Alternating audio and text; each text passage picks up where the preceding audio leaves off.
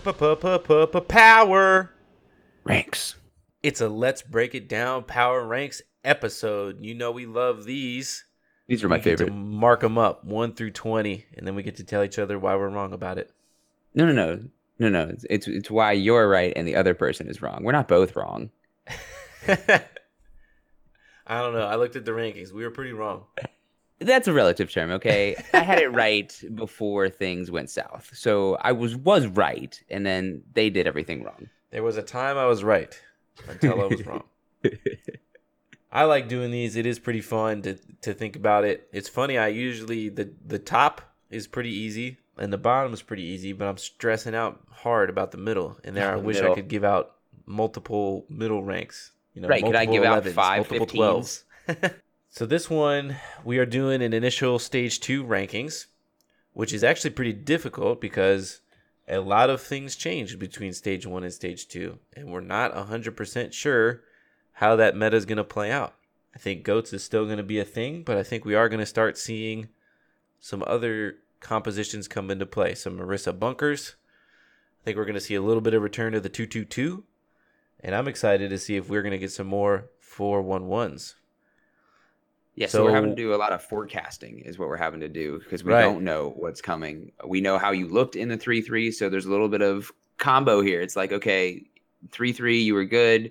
How are you going to look if you're having to play a different composition? What can we expect? We saw some funky compositions from some teams, so we expect them to be a little better when the 3-3 kind of not goes away, but is not as prominent. And we can see some more compositions, the Orisa bunker down, like you said, the 2-2-2, potentially some more 4-1-1. And we know there are some teams that like to do different things like that. So if that becomes more of the norm, we're having to forecast into these initial rankings. Yeah, and going through, you're kind of, in the old power rankings, you were looking at what does your tank core look like and what does your support core look like. And in this case, you have to start factoring in how skilled are those DPS. Mm-hmm. So when the compositions do change up a little bit and those lineups change a little bit, how do you think those teams are going to fare? Bringing us in at the bottom of the barrel at number 20, we've got your Florida Mayhem. Then we've got the Washington Justice at 19, the Los Angeles Valiant at 18, the Shanghai Dragons at 17, and the Paris Eternal at a consensus 16. Dude, how do you have them at 12?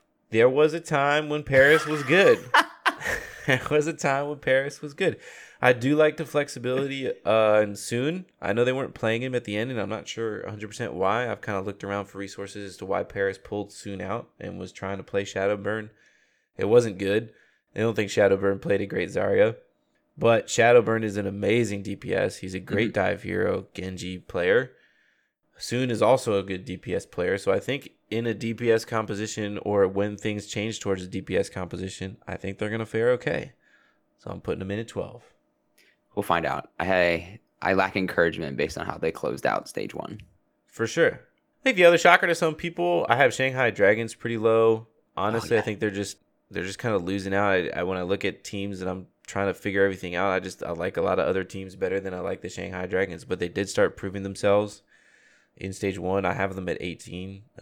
J Will has them at 14. I was like, I really kind of want to move them up, but I don't really know who to move them up above.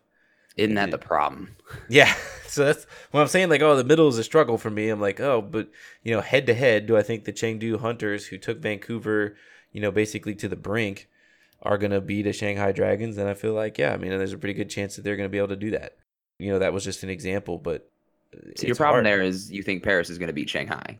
I do think Paris could beat a Shanghai. It's hard. I'm still feeling a lot of that season 1 burn from Shanghai. I keep trying to put them up there, but in a dive composition, in a DPS heavy composition, they looked bad. And Gamsu is when he's calling a 3-3 composition, it's easy because everyone's around you. You're just picking a target and you're aligning ults predominantly.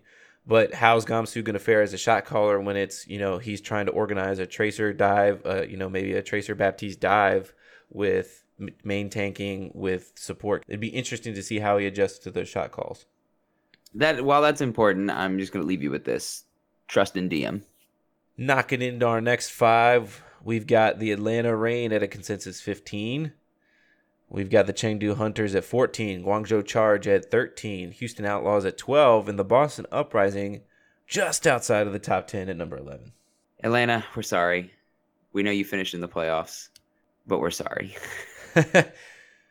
When you lose an MVP caliber DPS talent in a stage where DPS starts coming into play, you are going to lose some spots. Yeah, we have real questions. How are you going to fill that void? For me, nope. I think this is all pretty good. This is where I wanted everybody. I got nothing. No, I mean these are. I don't think these should be a huge shock to everybody. I think we probably even have the Outlaws up a little higher than some people would think. You're bringing up the Chengdu Hunters, and I'm glad you are. For me, I was like, I feel like I kind of want to bring those guys up as well. They certainly were. They were playing DPS before it was cool. Yeah, they were. Yeah, they were. We need more Bacon Jack in our life. Yeah, for sure.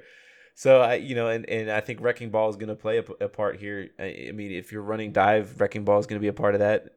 Where Winston was kind of the only one that used to be able to run into a dive as a dive tank. Now you've got Wrecking Ball. Ameng, one of the best Wrecking Balls that we've seen. There hasn't been a whole lot of other Wrecking Ball play. I think there's a chance as well that we're going to see a pretty prolific rise in the Chengdu Hunters in my rankings. But for now, until you start that winning process, I'm gonna keep you suppressed a little bit. And that's very fair. That's actually 100% fair. I thought I saw enough of them late in stage one to where this is justified. Maybe it is, maybe it isn't. But this is how I view that team. So there are college teams in both basketball, football. There are professional teams, basketball, football, that run just a very unique style of play that you don't see from other teams. There are a lot of similarities amongst other teams, even though there's just a slight difference here, a slight difference there. But there are people that run something completely off the wall. So let's take you back to the late 80s, early 90s, when Paul Westhead is the head coach at Loyola Marymount out in California. Dude's running his own system of fast break basketball, full court pressure, and it's something that teams just don't see very often. So when you come up against it, you're not always prepared to handle it because you don't see it. You're not prepared to play against it. You've watched it on film, you've studied it, you understand what's coming, but until you play against it, you don't know what to expect. And that's how I view this Chengdu Hunters team right now, especially after what we saw in stage one. You know what you know what to anticipate 9 times out of 10, but you don't know how to react to it because you've not actually played against it. It's just so different. Yeah, I don't know. I mean, it's so interesting because you feel like teams that should have had knowledge that Chengdu was going to run something funky should have been prepared for it, and they weren't. Here's looking at you, Atlanta and Vancouver. I mean, you knew they were coming out in this. You'd had a chance to see it multiple times. You had game film on it and even prepared for it or should have been prepared for it. Teams still struggled against it. So it'll be really interesting to see. I think that's my point, though. Like, I think those teams actually were prepared for it. And then when you're not used to seeing it regularly, it still catches you off guard. It doesn't matter how much film work you do and how much studying you do until you play against it. You don't know what to do with it. Yeah. And moving into our top 10 at number 10, we've got the Hangzhou Spark, a team that rose to popularity and promptly fizzled out into nothingness. Probably should have ended up in the stage 1 playoffs. They really underachieved later in the stage. That roster is still very flexible. I think when you bring the DPS back, that roster will begin to shine a little more. In at number 9, we've got the Seoul Dynasty. A stage 1 playoff appearance, a stage 1 playoff upset. Major upset. And we've got them at 9. I've got them at 7. You got them at 10. They made the playoffs, and then they knocked down somebody like New York Excelsior. And you want to put them up pretty high. But then at the same time, you turn around and look at their subsequent game, and they get demolished. And not even close. They weren't even in the game from the start. So then you kind of have to think, okay, did they play all their cards on New York Excelsior? Like, was that the best game that they're going to play? Is that one against New York Excelsior? I think their tank lineup is in communication with the tank lineup and how Fissure plays. Fissure is very much kind of a bumper player, and I don't know that Seoul was ready for that. Their last year Seoul's main tanks weren't nearly as aggressive as Fissure is currently playing, so it's taken some time to adjust for that roster, and we're going to find out in stage 2 where I think some aggressive tank play is going to be rewarded if a team that can has now found their communication and everything else with him if they're going to be able to gel and pull off a pretty good run.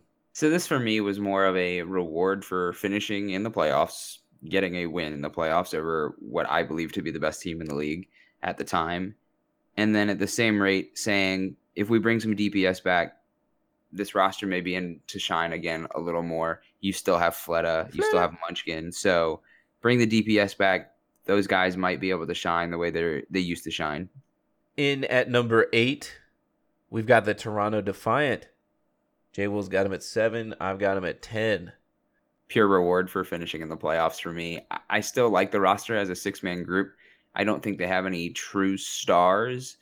Again, this is a collection of players that works better together as a unit. You're not going to get, to me, much MVP talk about any of them. But as a group, they're still pretty good when they're working together and all on the same page.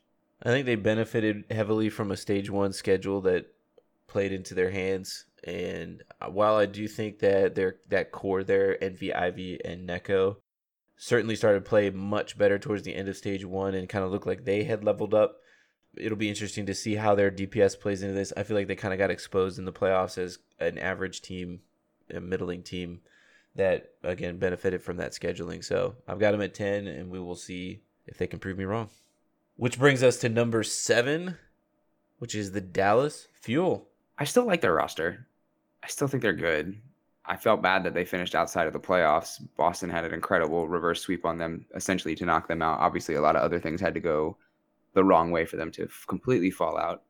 But I still like the roster. I still like Zach. I still like AKM, OGE, for crying out loud, Unko. I still like their collection of talent. And I think even with the meta change, I think they'll still be okay.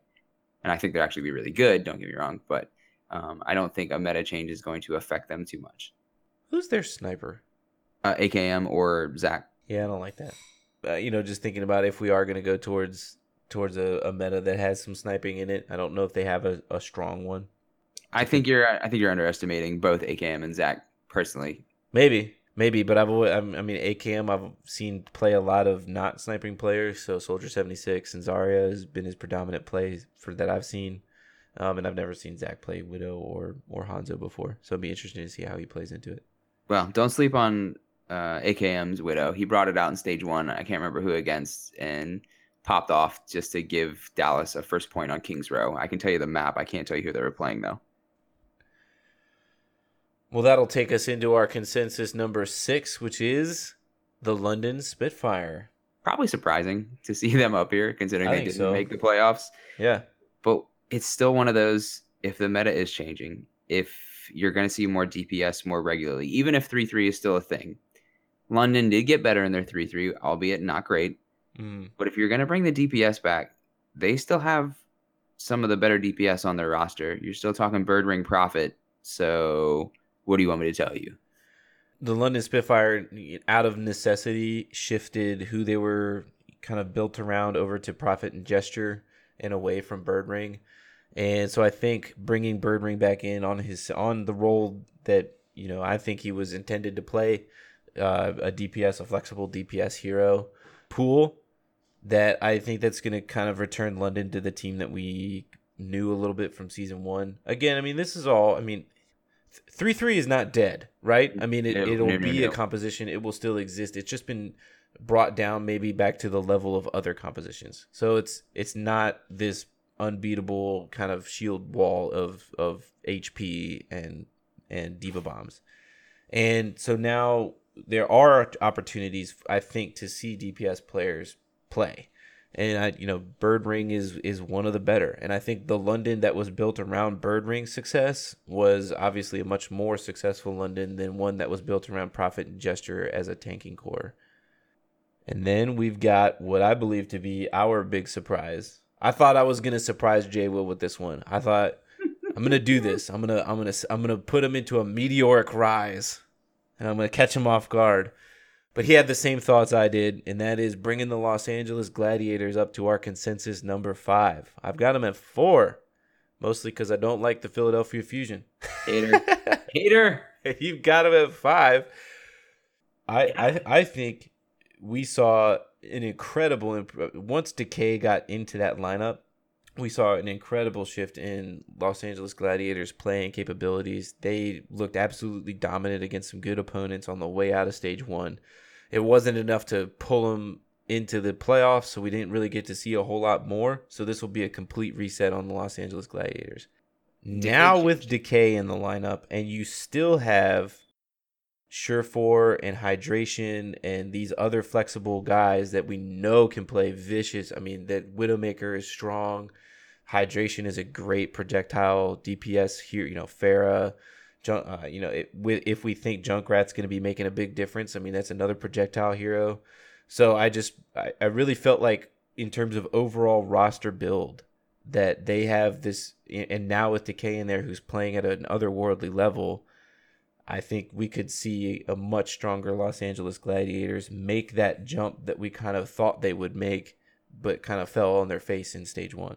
Yes, their 3-3 improved drastically, and it all changed when Decay got put into the lineup. So this is a little bit of, we're giving you credit for how you closed out stage one, especially with Decay being there, knowing that potentially the meta will change to other things, but at the same rate, knowing that 3-3 is not necessarily going away completely, and how good you looked in it late in the stage one, you kind of jumped a lot of those teams. Like we talked earlier, when I look at this team and I say, are you going to beat this team? Should you beat this team? Will you beat this team? My answer kept coming up with yes. That's how they jumped up as high as they did, as quickly as they did, considering they finished 3 and 4. Like we said, though, what was their map differential? -1 through stage one. So it's not as bad as you may think. Right. You lost, yes, and that hurts, but your map differential at -1 means you weren't getting slaughtered. Right. And they had, just really dominant wins at the end, too. It's 4-0. Yeah, they brought all that back. They just look so good. Yeah. And I think they'll be fine with some different compositions. Because they have the flexibility. That's what I'm looking at. When you look at the roster and you go, oh, can they play a Junkrat? Yeah, they can absolutely play a Junkrat. Oh, if Widowmaker is strong, can they play Widowmaker? Yeah, absolutely, they can play Widowmaker. And now they have this other tank in there, Zarya tank. They can go back to 3-3 if that's what they need to do. I just look at the flexibility and I'm like, okay, yeah. These guys have that capability to run whatever's popular, whatever fits the maps that they're on and the teams that they're up against. The only question I'll have with that is, if you need to change composition mid-map, how do you handle that? Especially right, yeah. If you put Surefour in, you're not running Zarya. At that point, you just have to rely on coaching and say, look, we would love to run 4-1-1 on this map, second point or something like, or on the defense versus the offense. But you just have to, call your shots and say, we're not going to be, the lineup is going to be this, and this is what we're going to have to play for those maps against these teams. Right. This is such a bummer. Hater. At consensus number 4, we've got the Philadelphia Fusion. It's simple, dude. It's really simple. They were a top 4 or 5 team for both of us all through stage one.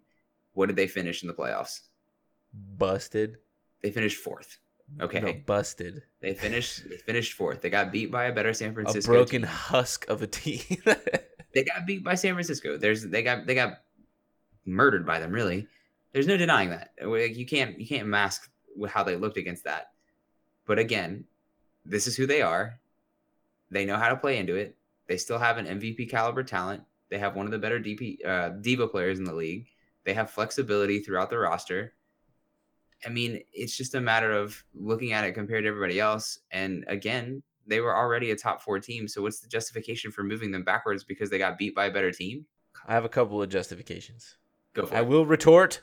All right, number 1, I really truly do feel like they got genuinely exposed in that matchup against the San Francisco Shock. I don't think they were that clean of a team, which leads me to number 2, which is I think they benefited heavily from their scheduling in stage 1.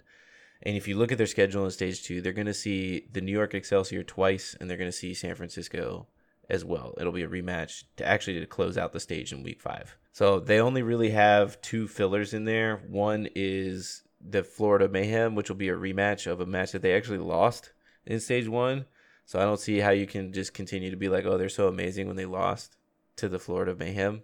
No boombox. Yeah, and then they actually have a matchup against the Houston Outlaws, which will be it'll be interesting to see, because we'll get a better chance to learn which Houston Outlaws we're going to see in this stage. So I think that this schedule, as much as maybe their stage one schedule favored them, I think in this stage they're going up against teams that are going to expose their weaknesses pretty effectively.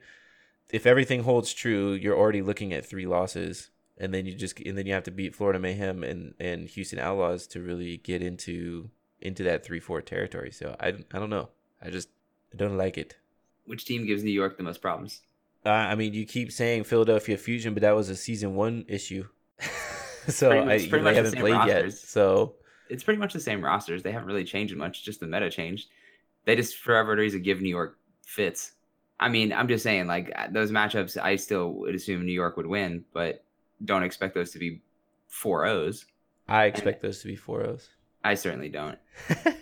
I'd expect the rematch with San Francisco to be closer to 4-0 than those two with New York. And that's not to say that it will be a 4-0, because if they're able to play different compositions, you're going to get to see Carpe do a few more things as a, get on my back MVP player. So look, they are who they are. They didn't necessarily get exposed. We already knew what they were. They were just comfortable doing it. San Francisco just did a masterful job of game planning to take them out. So you would say that they exposed their weaknesses? No, I wouldn't say they exposed their weaknesses. So you'd say that they got exposed? No, I would not say they got exposed. So you're saying a team studied the film, looked at their weaknesses, and then just left those weaknesses on a shelf and said, we're not going to bring those to light? They actually didn't attack their weakness. They attacked their strength.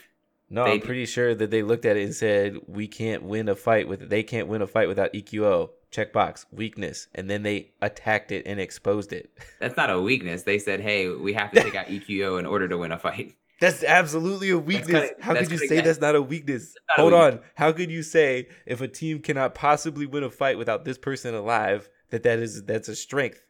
Because he is a strong player. You're saying we have to take off the head of the snake at that point. We're not taking off the tail. We're not picking off the worst player on your roster, and then you guys just crumble after that. But so individually, yes, he's a strong player, but a weakness of the Philadelphia Fusion is their reliance on EQO. It's a game plan against their strength, dude. I don't know how you're not understanding the concept behind that on the other end. You're taking away a team's it's like you can't. That's like me looking at a player in basketball and saying, I'm going to take away your right hand and force you to your left hand. I'm forcing you to your weaker hand, but I'm taking away your strength. Which is, in a way, exposing a weakness, your inability to shoot with your left hand. No, that's a dribbling. But nobody shoots with the wrong hand. Yes, I will agree with you that EQO is a strength for the Philadelphia Fusion. But that is as an individual, his individual ability as a player is a strength amongst himself. But a weakness of the Philadelphia Fusion was obviously that they relied on EQO too much. And if he's not present, they did not have the capability to win a fight. I don't see how you can't. That's it's literally an Achilles heel, which is the definition of a weakness. If I put an arrow through your Achilles heel and you can't do anything anymore, that's a weakness. And they put an arrow through Philadelphia Fusion's Achilles heel and exposed a weakness. If you want to go with it like that, I'll let you go with it like that. I mean, to me, that's taking away a team's strength and forcing them to do something else. They don't have any other tricks up their sleeve at that rate, if that's what you're going to call it. We're saying the same thing in circles, so it doesn't really matter, but I thought it was fun to get into it for a bit. I'm just saying, like, I thought this game plan spectacularly against Philadelphia. That really is what it came down to, and Philly had no answer for it. I mean, I understand they have a reliance on EQO, especially for shot calling and, being alive, basically. But if you're prepared, you have other options, and they don't at the moment for whatever reason. I don't quite understand the number 4 team in a league should be able to take some maps even against, number 1. And they couldn't barely even take a point, let alone a map. Playoff atmosphere? I don't know, man. I'm just saying they're still the 4th best team in this league to me. I still look at them and I go, they'd beat them. Until proven otherwise, they'd beat them. I mean, fair enough. That is true. Enough about the Philadelphia Fusion. I don't like them, so I want to stop talking about them. Hater. And we get to move on to a team that is really exciting to me. Not a hater. At number 3, the San Francisco Shock. This team is fun, man, aren't they? I mean, first of all, what an absolute blast of a finals match for the Stage 1 playoff finals. If you haven't already seen that, please go watch it. Even if you hate 3-3 to the maximum, it will still make you a believer in that match. It's still really exciting despite the composition. Yes. this is another team similar to the Los Angeles Gladiators, in my opinion, that you have to look at the roster as a whole and say, okay, if this changes, if we are running bunker comps, if we are looking at 4-1-1s more often than necessarily just 3-3, which they showed that they can play 3-3 to a surgical level. And they were beating, in some cases, the Vancouver Titans, who we considered the pinnacle of 3-3 play. So that's already good. That's in their toolbox. But they also have a dearth of DPS or flexible players on their roster right now. And to me, that means, okay, when we get out of just 3-3, these guys are still going to be okay. They're going to be able to flex into it, and they're going to be successful. And again, built around, Super and Sinatraa, played the long game, and it's really just absolutely panning out for them. They're just so much fun. They're entertaining. Yeah, they had some rough matches. I think that did them well, though. I think that prepared them for the playoffs, honestly. I think they learned some things about themselves, about ways to combat certain strategies, ways that they were like, we can probably do this better. I mean, you think back, they were, again, a diva bomb away from taking Vancouver to Game 5 during regular stage play. So what we saw in the finals wasn't surprising to me at all. This team is just, they're good right now. They're really good. That youth is paying off. I don't know how other teams are going to fare with any sort of composition changes. I really don't. I just don't see it harming San Francisco.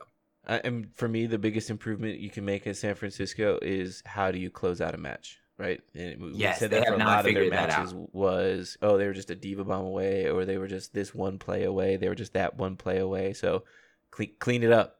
Yeah. In other sports, we call that learning how to win. And that's actually a very important thing for young players. You have to learn how to win. Teams aren't just going to go away, die, and leave you to take a game from them in any sport.